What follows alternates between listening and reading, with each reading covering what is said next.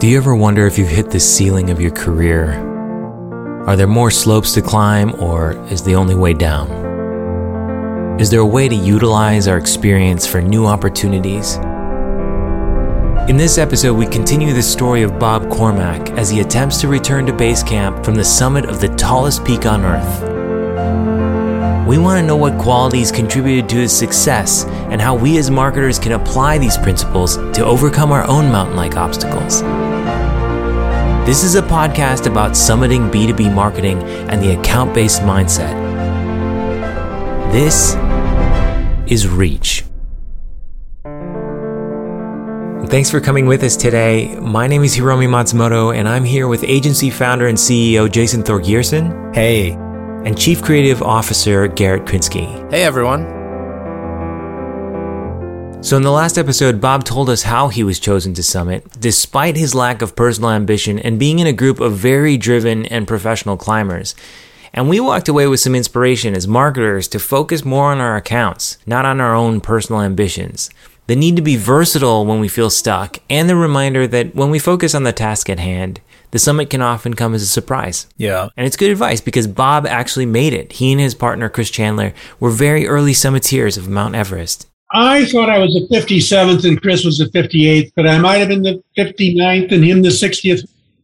When I got down from Everest, Jerry says, "You did touch the absolute top, didn't you?" It's a ritual for him. He's got to touch the top, with this, take his glove off and touch it sort of thing. Well, no, I sat down about 5 feet away and I was worried about taking pictures and stuff. And it's behind me. It wasn't more than a foot higher. I don't care. And he goes, "Oh my God, you haven't really climbed Everest." And I said, "You're the only person in the world who'd think that, Jerry. I mean, do you also try not to step on cracks on the sidewalk? I mean, come on." We had to descend in the dark because it took too long to get to the summit. And so they lost sight of us at the south summit when it got dark. And then we were in the tent the next morning and wind's howling and it's 30 below and it's blowing like crazy outside. And we just kept melting snow and making Weilers and eating food. And, every now and then you open it up, you look out and go, God, it's still bad out there. We were supposed to have walkie-talkies, but it was like 30 below and the mercury batteries didn't work. So we just left them at the south col. And they could see the tent from across the valley, but they didn't see anybody, right? It never occurred to us that they all thought we were dead. When something happens that you haven't expected, you fall back on your experience. That's the danger of inexperienced people up there. They're okay if they're following a rope that other people, experienced people and Sherpas and so on have put up, but if something happens and the rope's not there, then your likelihood of being able to sync up the appropriate experience at that altitude is not high. I mean, all the people that died on the South Col that year, they wandered around and no one realized that if they just put their head down and chugged upwind for a quarter mile, they'd hit the camp. So they stayed there and laid down and froze to death. Rock climbing is all about basically knowing what you can do and then staying inside that boundary, right? But if you haven't any experience, how do you know what you can do? I appreciate how he talks about experience, and it's something to fall back on. The experience that we have as marketers, or the experience that we have even as humans, counts for something. So even if it's just a counterpoint, or even if it's just a perspective to understand kind of what's happening, it's valuable. Surface it, think about it, and talk about it with the team. Yeah, in a previous episode, he was talking about how they practiced in the yard. He wasn't advocating for getting all of your experience on the top of Everest. You should probably have that before you go. But do you guys have any thoughts about how you do that in a marketing environment? What's the takeaway there? Even when you're doing your own marketing, you're trying to land your own clients, it's a remarkable experience at that point to learn from what you are doing for yourself, right? To apply your own discipline, to apply your own principles in what you're doing. That is experience that's invaluable. Then when you start making larger decisions with larger budgets, the equivalent of marketing Everest is now informed by the things you've done previously at a smaller scale. It sounds to me like there's a direct connection between what you're doing as a marketer and interactions, just talking to people and taking mental note, being observant to what resonates with people, how people like to be communicated with, how people like to be approached, and making that note and adding that to your experience. So that once someone's paying you to do this or your job is on the line, you have a reference point, you have that experience built up. Am I digesting that right? 100%. And you also have this bank of other people's experience. Like he talked about before, there's no place on the mountain that doesn't get avalanches, but they put the camps in places where they get avalanched less. Use that experience at least to inform what you may do next. My wife had hiked out several days earlier. And so she got on the radio and she said, look, don't worry about it. They're just too lazy to go out into the wind as long as there's anything left to eat in the tent. She's always known what I'm doing no matter where I am. So that can be both good and bad. But that was true. That's absolutely true. Finally we went, oh, God, the wind's not going to go down. We're out of food. We got to get out there in the wind and struggle back down to the South Col. It's funny that Bob makes light of it, but obviously this is serious stuff. In fact, I was reading that his climbing partner, Dr. Chris Chandler, died just a few years later during his descent from another Himalayan climb. Yeah, obviously, as we're thinking about Bob's experience, this is real life and death stuff. If they fall outside of the boundaries or they take a risk they shouldn't have taken, it literally can mean their lives. But from a marketer's perspective, when we think about our endeavors to communicate with others, and if we were to think on that same premise that this is life or death, we may limit our approach, trying to stay within the boundaries of what everybody else is doing. And this could limit us in terms of our effectiveness on reaching those decision makers in these target accounts that we know there's a fit with our business. Mm-hmm. And so we're going to have to step out naturally of this comfort zone that we have. It often will take us thinking outside of the boundaries of what is maybe a normal practice or what's maybe a normal approach in order to communicate just to gain their attention. So I think it's good to look at this as an experience that obviously there's not a apples to apples comparison here when we're thinking about mountain climbing and marketing, yet there's a lesson here that it's not life or death for us in our endeavors to reach our most valuable accounts. Yeah. I think too the idea of just stretching a little creatively also, use a little bit more humor. Don't automate everything. Inject the human element in it. Be willing to speak the language of the person you're talking to. I think very often you see, especially in B2B communication, it just seems very boring.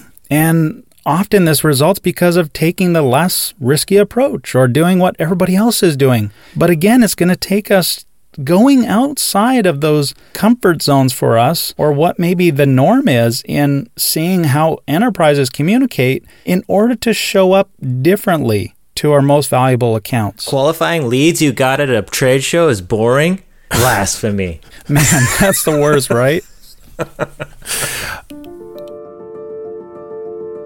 I never want to do anything that exhausting again, really.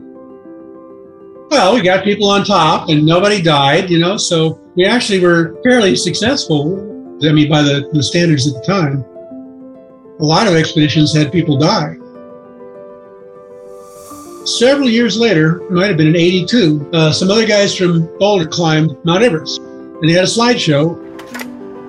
I'm sitting there watching the slideshow, and they got to where they had a picture from the south summit looking up the summit ridge, which is where Chris and I realized that we couldn't make it to the top and back before dark. But we went on because of the financial situation, and I felt that I'd been kind of coerced, really, in a way. When that picture showed up, the hair stood up on the back of my neck. I started shaking violently. I started sweating profusely, and I'm like, what the hell's going on? Stop it, stop. But couldn't stop. And by the time they got toward the end of the slideshow, my shirt was soaked, my hair was soaked. I'm like, I don't really know how I'm going to explain this to anybody. So I slipped out in the dark before the slideshow ended, I think I just had a fear reaction physically that I suppressed on Everest.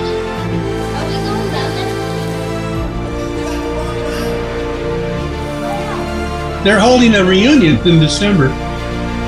I'm the only one still alive who made the top. So maybe I should go, I don't know.